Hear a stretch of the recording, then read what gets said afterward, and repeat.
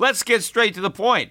You want to grow your portfolio to deal with the rising cost of inflation, to pay off your debt or your mortgage, pretty much anything standing in the way of you and financial freedom, right? Well, with Yahoo Finance, you can get access to the news, data, and tools that you need in order to help you reach that financial freedom. And when it comes to your financial future, you think you've done it all. You've saved, you've researched, you've invested all that you can. And now you need to take those investments to the next level by using what every financial great uses. Yahoo Finance. For more than 25 years, Yahoo Finance has been the brand behind every great investor. They're the #1 finance destination, producing a holistic look at the financial news cycle, including breaking news, original perspectives, analyst ratings, independent research, customizable charts, and so much more. For comprehensive financial news and analysis, visit the brand behind every great investor, yahoofinance.com, the #1 financial destination. That's yahoofinance.com.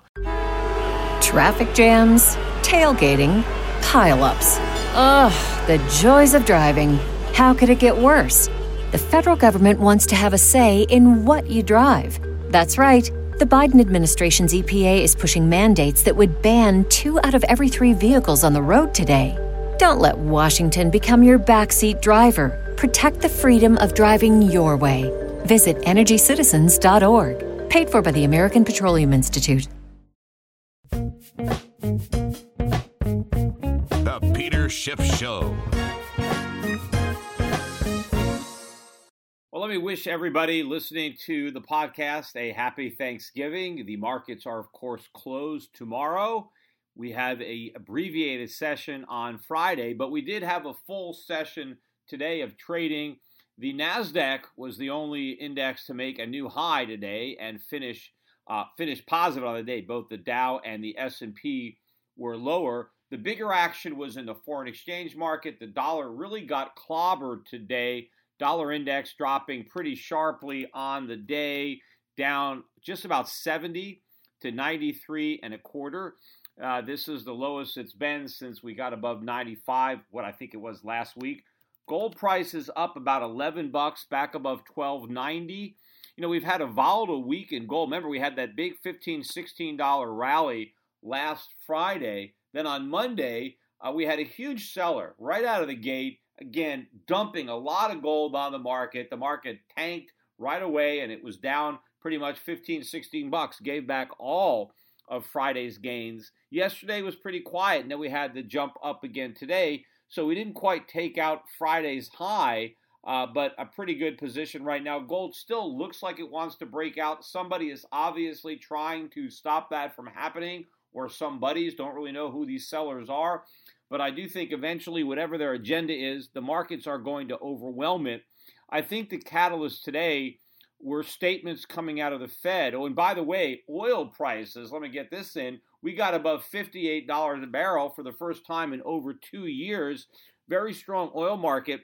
And if you look at the chart there, we get above 60. I mean, that's kind of a long-term moving average on a monthly chart. 62.75 was a key high from about 2.5 years ago. We take that out, we can have a quick move up to $80 to $100. I mean, remember, the move down, oil fell from 100 down to under 30 in about 6 months. And then, it's been recovering slowly ever since. But if we could break through decisively that the 62.75, we're going to move up. I mean, I think if we get above 85 or so, we really break the long-term downtrend that began in summer of 2008 when oil was $140 a barrel.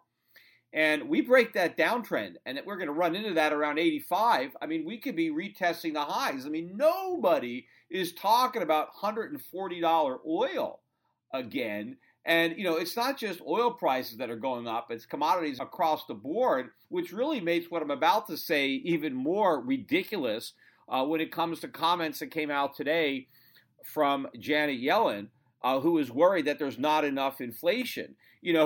To make a comment like that on a day when oil hits a 2-year high, the congressmen are talking about these tax cuts, and the whole idea is to stimulate the economy through deficit spending, but putting more money in people's pockets. Well, it's not going to do any good if it goes from their pocket, into their gas tank. And it's not just gas prices that are going up, food prices, insurance prices really going up across the board, not just healthcare, medical insurance. And of course, they are deliberately, if the Senate bill passes, they are deliberately jacking up insurance premiums in order to get the tax cuts. But it's not just medical insurance rates, property and casualty insurance going way up because of the hurricanes and because of, I'm going to get to this topic later in the podcast, that's also going to be driving insurance costs up, the mass shootings. But, if all these tax cuts disappear because the price of everything people are buying goes up, they're not going to buy more stuff. They're just going to pay more money for the stuff they're buying. People could end up spending more for less. We'll see what happens. We get Black Friday on this Friday. And, again, I think other than Amazon and some of these discounters that, give everything away, it's going to be another Black and Blue Friday because people are levered up to the hilt. They've got lots of debt. They've got low-paying jobs. And the last couple of Black Fridays have been very disappointing. I know everybody's really optimistic and, you've got the stock market at record highs, but we'll see because a lot of these retailers are certainly not trading as if this is going to be a banner spending year for Americans, but who are basically shouldn't be spending anything. I mean, they should be saving everything they can. And, that is what we actually need is we need more savings. But, of course, all the stimulus is meant to encourage the opposite of that. But let me get back to the Fed today because I think it's Fed statements that were driving the markets today, particularly, again, the foreign exchange markets and the precious metals market. First, we got a quote from Janet Yellen early this morning in which she was talking about inflation. And her concern was that inflation wasn't high enough. Here's an exact quote from Janet Yellen. It can be quite dangerous to allow inflation to drift down and not to achieve over time a central bank's inflation target. Dangerous? Dangerous to whom? She also says that one reason it's dangerous is because inflation expectations are likely to drift down too. So she's not only worried that inflation isn't high enough, but she's worried that people won't be worried about inflation. I mean, why is inflation being too low dangerous? I mean, first of all, it's not even negative. She's not saying that we're going to have deflation, which, I don't even think is bad anyway. But she's just saying it's dangerous if we don't have enough inflation, meaning that if we have 2.5% inflation, we're out of the danger zone. But if we have 1.5% inflation, we're in this danger zone. What is so dangerous about prices not going up? I mean, this is all a bunch of nonsense that the media just accepts. Now, I'll tell you why it's dangerous and for whom it's dangerous.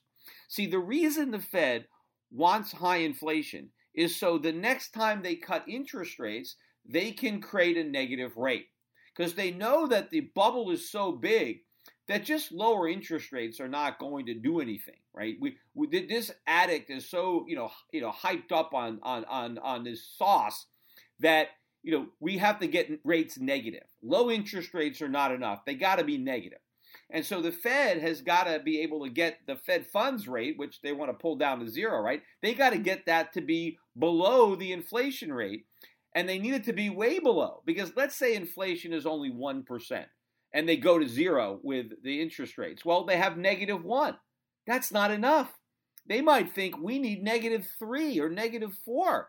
Well, if zero is the lower bound and you want rates to be -3, well, then you need to have inflation at 3% in order to get a -3% yield, unless you want to go from the absurd to the ridiculous and actually take rates negative, which would have major ramifications for the reserve currency to have negative interest rates. I think the Fed is still reluctant to try that, but if they have to, they'll certainly give it a shot, right? They'll use that as the Hail Mary if they got no choice, but they'd rather keep that one in their back pocket. So they need this room, right? They need room to be able to get interest rates to zero, but have a high enough negative rate to try to provide the stimulus that they think helps the economy.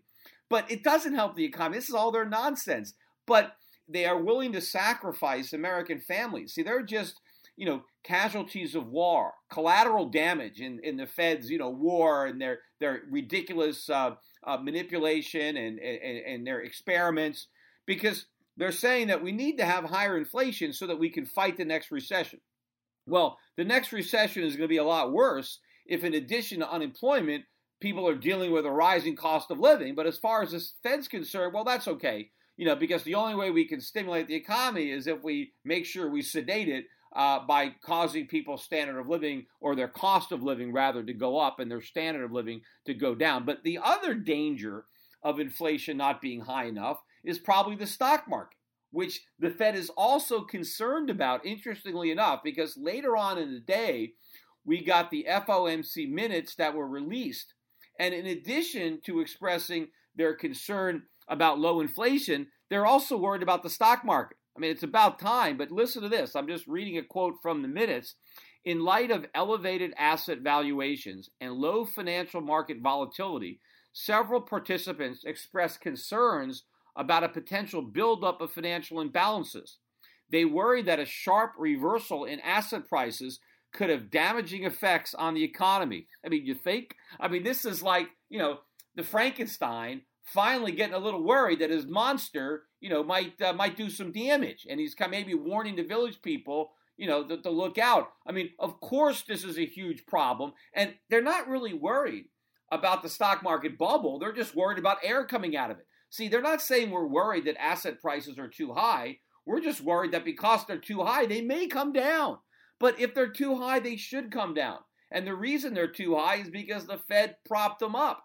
And so now they're saying they're worried what might happen if they go down, which is another reason they want to make sure we have inflation, because that also benefits the stock market, in that they think it's going to drive earnings and it's going to help mitigate their debt, because corporations have a lot of debt, just like individuals, just like the government. That's the other reason that they're worried that there's not enough inflation, because they're counting on that inflation to wipe out debt, because no one has the integrity to default, right? So they need to wipe it out, surreptitiously, and they want to do it through inflation. So that's another reason that maybe the Federal Reserve believes low inflation is dangerous, because we have all this debt and we're counting on inflation to wipe it out. But of course, if you own the debt and you're owed the money, you don't want inflation. You don't want to get your asset wiped out. So it's not dangerous to you. It's just dangerous to the borrower who's counting on inflation to bail him out. Of course, a lot of people are hoping that these tax cuts are going to bail the economy out. But again, just like the rate hikes, it's going to be too little, too late. Still, no word on whether or not this thing is going to make it through the Senate. It's the real estate lobby that is making the most noise and likely to have some changes. I was reading this piece from the Community Home Lenders Association, again, making the standard argument that if we don't have these tax breaks, because if the bill passes, that 90% of the people are going to take the standard deduction. And so they're not going to utilize the home mortgage deduction. They're saying without this subsidy, that real estate prices are going to go down. Well, okay, that means the subsidy is pushing real estate prices up. And you can't argue that higher real estate prices help people buy real estate. It's lower real estate prices that help people buy real estate. High real estate prices help people sell real estate. And that's exactly what the Community Home Lenders Association is trying to do. But now they have to argue that we need these tax breaks to prevent real estate prices from becoming more affordable, right? So they have to talk out of both sides of their mouth. But I thought the most interesting thing about the article is what they wanted to get into the tax rate on pass-throughs. And part of the deal on pass-throughs is that they said that if you're a professional service company, lawyers, accountants, architects, stockbrokers, money managers, like me, if you're doing this kind of personal service, that the low 25% rate doesn't apply to any of your income. You just got to pay the top marginal tax rate, whatever it's going to be on all of your income. And this article argued that they should exempt real estate brokers from that, and they should allow real estate brokers to pay the lower tax. I mean, and this is their logic.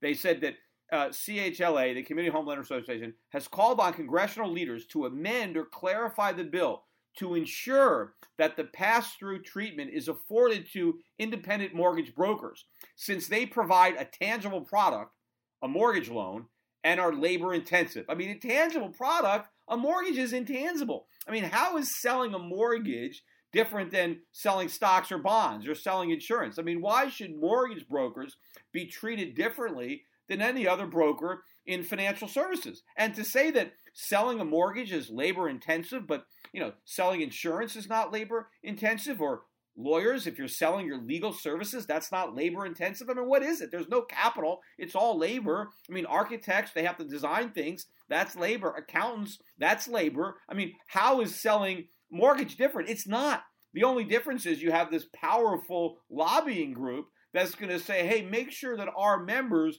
get this special treatment. We don't care about everybody else. We want to make sure that the people that pay us, we want to make sure that they get this special tax break too. This is what's going on all over Congress. So this whole thing, who knows what they're going to pass, but it's going to be riddled with loopholes. And as I said earlier, it looks like the tax code for people that actually pay taxes, obviously for the people who take the standard deduction, knows 90%, maybe there will be a little simplification. But for the other 10%, it's all complication. Even if some people end up paying lower taxes, they're certainly going to have a lot more expenses, and it's going to be a lot more complicated to figure out exactly what those lower taxes actually are. Now, I wanted to talk about this lawsuit that was just filed against the casino MGM, or their parent company, because of the shooting, right? The mass shooting at that concert in Las Vegas. And I think there's 450 plaintiffs in this lawsuit, because there were a lot of people that were injured, many more than were actually killed. So all the people who were injured are suing, and then probably the surviving spouse or parent or children are going to sue on behalf of the people who died. But they're suing the hotel. And I mentioned that I thought this was going to happen as soon as we had the mass shooting. And sure enough, that's exactly what's happening. But this is a very, very dangerous thing that is happening. And it's not that I do not feel sympathy for the 450 people who were either killed, or their loved ones rather, and the people who were shot. Of course I do. But I recognize that it's not the fault of the hotel or the shareholders or the insurance company that provided the hotel with an insurance policy. It's the fault of the shooter. Now, I understand the shooter has a $5 million estate, so certainly that estate should go to the victims. But unfortunately, it's only $5 million.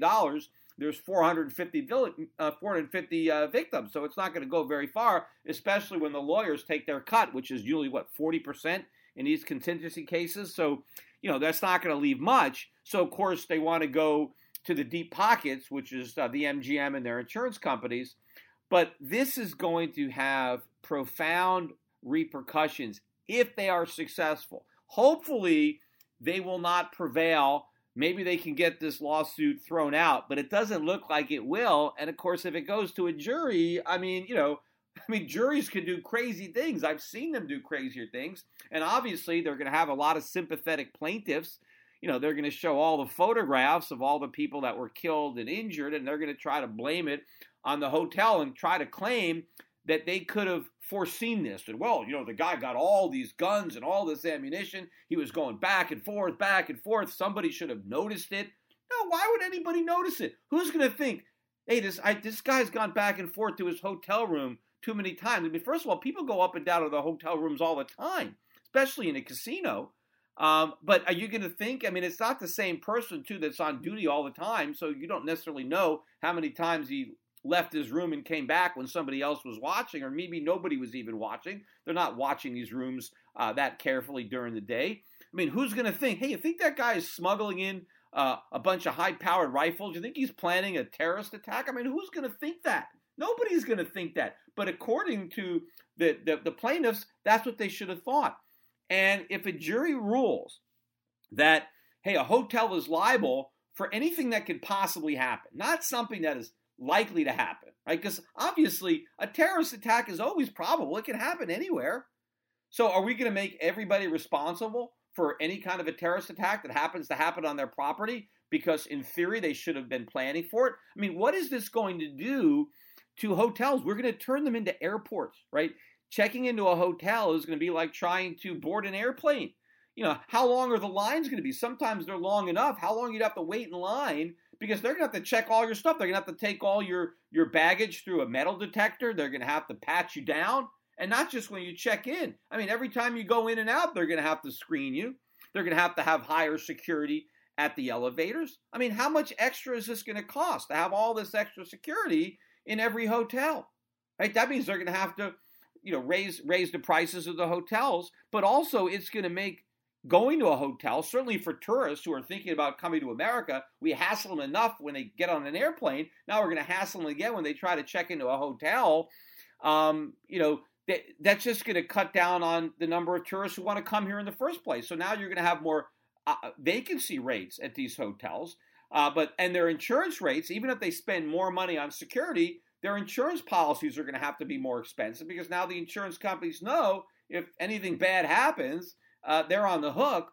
So all this is going to build into the price. And by the way, I wonder if the government, right? Because obviously hotels is in the CPI somewhere, what we pay to stay in hotels. And so if this makes the price of a hotel go up, you would assume that somehow it would affect the CPI. But my guess is, knowing the government and hedonics, they're going to probably say, well, all this extra security makes staying in a hotel, right, so much safer. And therefore, you're getting better quality when you go to a hotel because you have less chance of getting shot by a terrorist. And that improvement is going to be scored as a price cut, right? That's what they'll do. They'll use hedonics. And it's not just going to be hotels, right? What about stadiums, right? Outdoor venues. This was an outdoor concert. They're also suing the concert promoter, right? Well, now every concert, they're going to have to worry about, could there be a terrorist? I mean, you have large crowds. And I said in stadiums, so what if somebody flies an airplane over a football stadium and just drops a bomb into the crowd? Or just, if it's a low-flying prop plane, I mean, they can open up a window and shoot. Are you supposed to have a contingency for that? Are they supposed to have, a way to stop that from happening? What about like a Fenway Park? I mean, can't you just stand on a nearby building and just fire into Fenway Park? I mean, how are they going to stop that? If somebody, so this is going to build and feed. And again, it's going to make the economy less competitive. We got to have, personal responsibility. Not that the people who got shot are personally responsible. But you know what? Sometimes bad things happen. That's just the unfortunate part of life. Sometimes something bad happens to you, and it's not somebody else's fault just because they happen to own the hotel where the guy who shot you happened to check in, right? It's unfortunate when you're in the wrong place at the wrong time. But we can't look for people to sue. Yes, you can sue the guy that shot you, but you can't sue the hotel that rented him a room unless you can really prove, yes, the guy, like, he said something or did something that was so overt that there was so much negligence in allowing him to bring all this stuff in there. But there's no way that you could prove that. All you could say is, well, they should have guessed this, right? They should have been able to piece it all together, when there's no way that anybody really could have done it. But this is a very dangerous precedent. And, we've been heading down this path, where everybody tries to go to the lawyers and just roll the dice and hit the lottery. And this is the problem. We got all these lawyers, right? We don't have loser pay. We have more lawyers per capita than any place else in the world. I think we have 10 times as many lawyers per capita is probably the next most over-lawyered nation. And that is probably one of the main reasons why we're so uncompetitive, why we have such a big trade deficit. I mean, rather, instead of just trying to have these trivial tax cuts, let's have some legal reform. Let's have some tort reform. Let's reduce the regulatory and legal burden on American business. That doesn't cost the Treasury anything. But of course, the trial lawyers are a powerful lobbying group, and so that's not going to happen. But, while I started thinking about the hedonics and the hotel costs, I was thinking about the podcast that I did on Friday about the model who sold her virginity on that website for €2.5 million.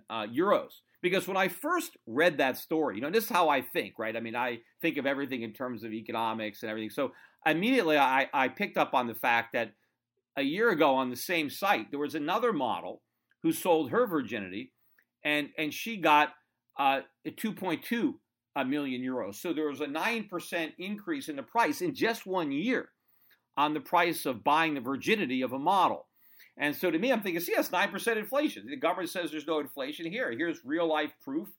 You've got this rare commodity, model's virginity, and 1 year, the price has gone up by 9%. And then, of course, I started thinking, well, but what about hedonics, right? Isn't the government would come in there and they'd probably be able to show that the price didn't go up, right? They'd find a way to say that it went down. And so I looked at it, and I actually looked online. You can see the photographs of these young models, both very pretty. But personally, I think that this year's model is prettier than the last year. So to me, I think that there's more value there because I think she's prettier, but that's very subjective. It's all a matter of taste. I mean, there could be other people that could prefer the look of the other model. So it's hard to say, but this is the kind of subjectivity that goes into these hedonic adjustments because, just because one person thinks that this model is prettier than the other doesn't mean everybody does. Right? It's all a matter of perspective. I think that's exactly what happens when the government is trying to figure out hedonics, but they always have a bias. They have a bias to always say things are getting better. So I'm sure if the government was looking at this, the government would say, definitely 100%, this year's model is prettier, and therefore it is an improvement in quality, and so we are going to adjust the price down. But then there was another aspect of it that I thought maybe had more credibility, and that was age. Because last year's Virgin was only 18, and this year's Virgin is 19. And so I thought, wait a minute, a 19-year-old virgin should be more valuable than an 18-year-old virgin because you had to keep your virginity for an extra year. And you would think for supply and demand, there is a smaller supply of 19-year-old virgins than there are 18-year-old virgins. So for that reason, the 19-year-old virgin would be a better deal, right? Because, you're buying a more rare commodity, more valuable commodity, right? Although, there are some people that like younger girls, but I think for the virginity, 19. But again, it's all subjective, but my bet would be the government would say, yep, it's a quality improvement. Now, of course, that only works so far, right? There's probably some kind of Laffer curve when it comes to virginity, right? You just can't hold on to it forever. I mean, if you're 60 and you're trying to sell your virginity, you're probably not going to get much money for it. So I don't know where the peak of that Laffer curve is when it comes to virginity. Maybe 25, I don't know, would be where you can get the most money for holding on the longest before you start reaching your point of diminishing returns. But anyway, while I am on the topic of sex and virginity, I might as well go back a little bit about these the sexual harassment because it's even getting more out of hand,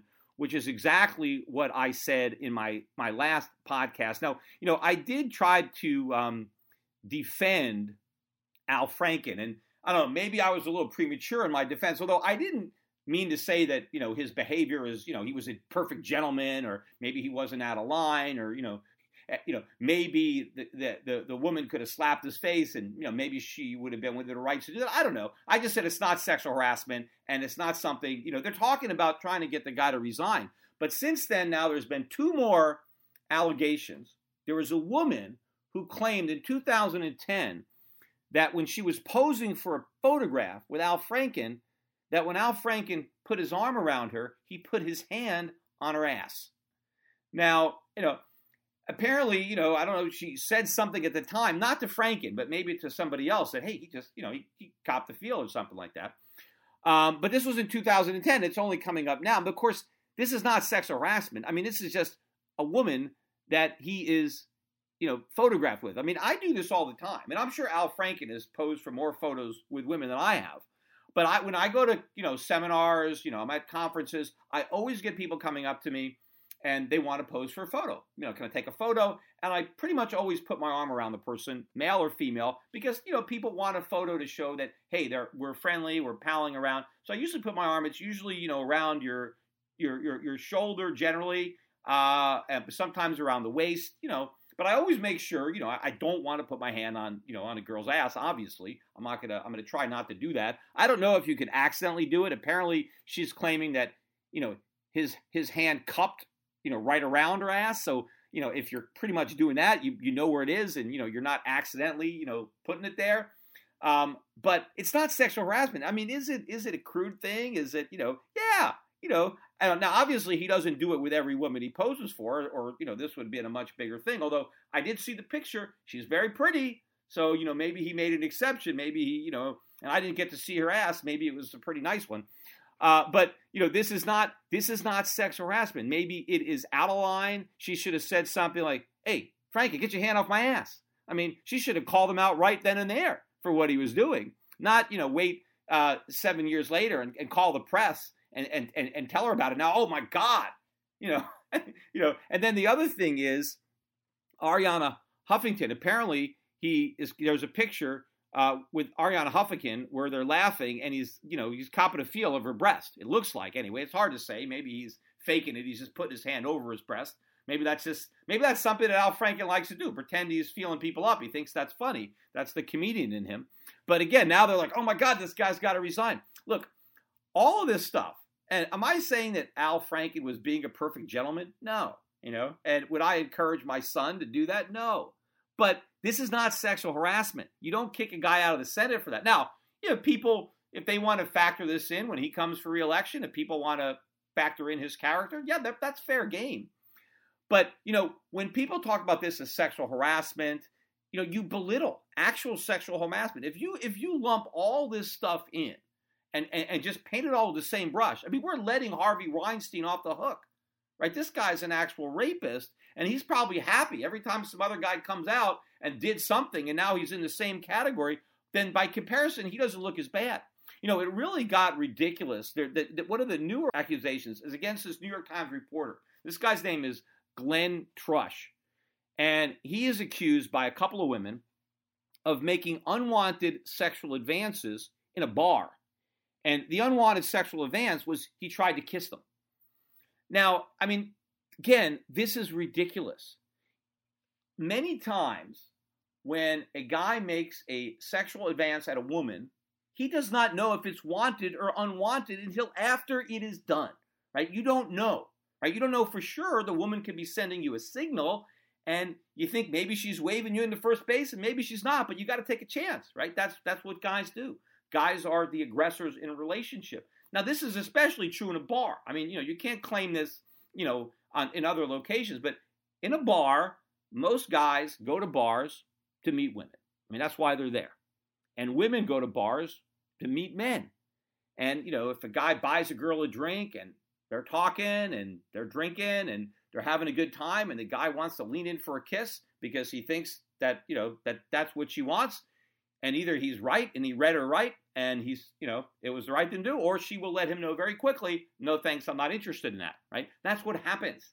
So all guys are making unwanted sexual advances. Now, I know that the women in general were reporters. They were fellow reporters. So they were there maybe to meet and discuss business, right? So they were meeting him at a bar at night to discuss business. And so maybe they didn't, he should have known that, well, it's a business meeting. And so maybe you don't try to kiss somebody at a business meeting. Look, I got to tell you something. I know most of the people who listen to my podcast are guys, but I know that I have an audience of women. And so let me clue you in on something. If you don't already know this, maybe your father didn't tell you this. But if a guy invites you to a business meeting at night in a bar, he doesn't want to have a business meeting. That's not why you're there. That's the pretense to get you there. He wants, and if you agree to it, if you agree to meet a guy at night in a bar, he's thinking, aha, she's into it because she's here. So if you have no interest whatsoever, no sexual interest in a guy, but you want to have a business meeting, and he says, let's meet at a bar at night, here's what you do. You say, well, I can't, that doesn't really work for me. Why don't we meet at your office and throw out a time in the mid-afternoon or late morning? And then if you can't meet at the office for whatever reason, there's no office, then suggest maybe Starbucks for a cup of coffee, late morning, early afternoon, right? Nobody is going to misinterpret that as a signal. But if you agree to go to a bar at night and have alcohol involved, then, I'm not saying it's like, you deserve to be raped, because he didn't rape any of these guys. These women aren't saying he raped me. He kissed me, and I didn't want him to kiss me, but he kissed me anyway, right? And believe me, you go to a bar and you drink with a guy, you give him those signals, you could expect that he might try to kiss you. And then you're just going to have to handle it like an adult, and it's not a big federal case. I'm sure a lot of you saw the movie Anchorman, right? Anchorman is a perfect example of guys, asking women to go out on a date, but they're trying to get them to go using a false pretense, right? So when a reporter is inviting somebody, to a bar, he's saying, yes, let's talk business. I want to have a business meeting. So meet me at the bar. He doesn't really want a business meeting. So if you go to that scene from Anchorman where Ron Burgundy, right, is going up to Veronica Cornerstone. He's offering to show her San Diego at night. He wants to pick her up and he wants to show her the city. And she's like, oh, that's very nice of you. So it's going to be totally platonic, right? This is just like you're going to show me around as my coworker, and it's totally platonic. He's like, yep, that's exactly right. And then, of course, the camera pans down, and, if you don't know the scene, you haven't seen the scene, go to YouTube and just Google Anchorman erection scene, and you'll see the entire thing. But it's normally not that obvious, right? I mean, this is a Hollywood movie, but believe me, in every guy's mind, if he is asking an attractive woman, right, to meet him in the evening, at a bar, or to do something that would normally be romantic, but he's saying it's not about romance, it's about business, then it's only about romance. It's never about business, and you gotta set that person straight from the beginning. Another thing that's interesting too, maybe he was drunk when he tried to kiss them. Now, I think, you have this huge double standard when it comes to alcohol and sex, right? Because if a woman gets drunk, then in theory, she can't give consent. Even if she's all over you, or the guy, and she totally strips off her clothes. But apparently, if she does that while she's drunk, then you can't have sex with her because it's rape because she's drunk, even if you're drunk too.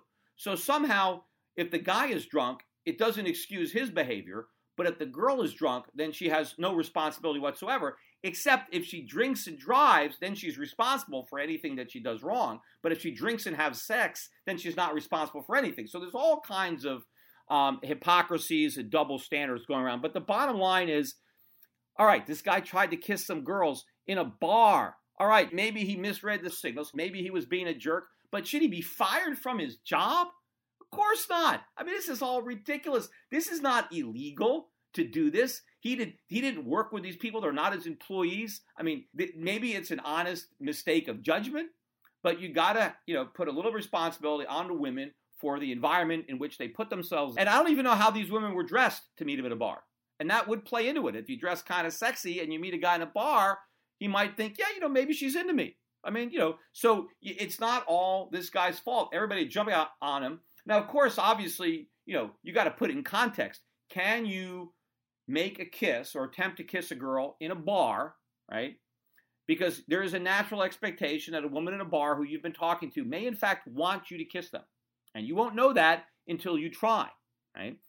But obviously, you can't just make that claim in all settings, right? You can't just be walking down the street and just grab a woman and kiss her and think, well, I took a shot. Maybe she wanted it. I mean, the odds of that, unless you're Brad Pitt, you just can't randomly grab a woman and kiss her and then claim that, you thought that she was, that she was inviting a kiss. But at a bar, following a conversation where there's drinks involved and you're flirting, yes, of course, that behavior can be excused. Of course, that made me think, and I put this post on my Facebook page. I remember that famous photograph. It's iconic, of that American sailor on VJ Day, victory in Japan, if you don't remember Second World War.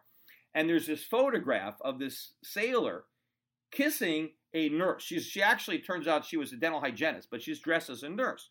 And it's a full-on, smooch, movie star style. He's bending her over. He's really in there.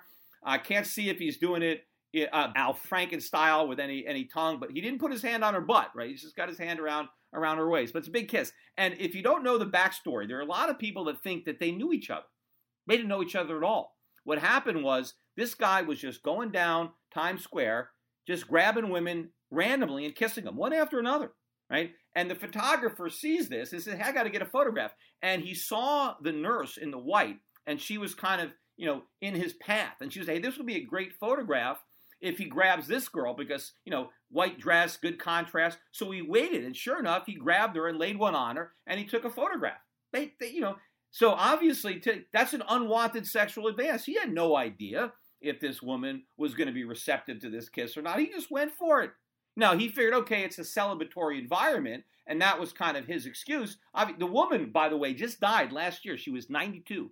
Now, I joked, if she was alive today, could she sue the Navy and say, that's sexual harassment? I want to sue the Navy. Now, I know this kiss occurred better than 70 years ago, But, it seems nowadays that there is no statute of limitations on unwanted sexual advances. Maybe we should posthumously, dishonorably discharge this officer because she was just, making these unwanted sexual advances randomly against all kinds of women. Look, there are certain environments where you're allowed to do that. Right? What about a New Year's Eve party, right?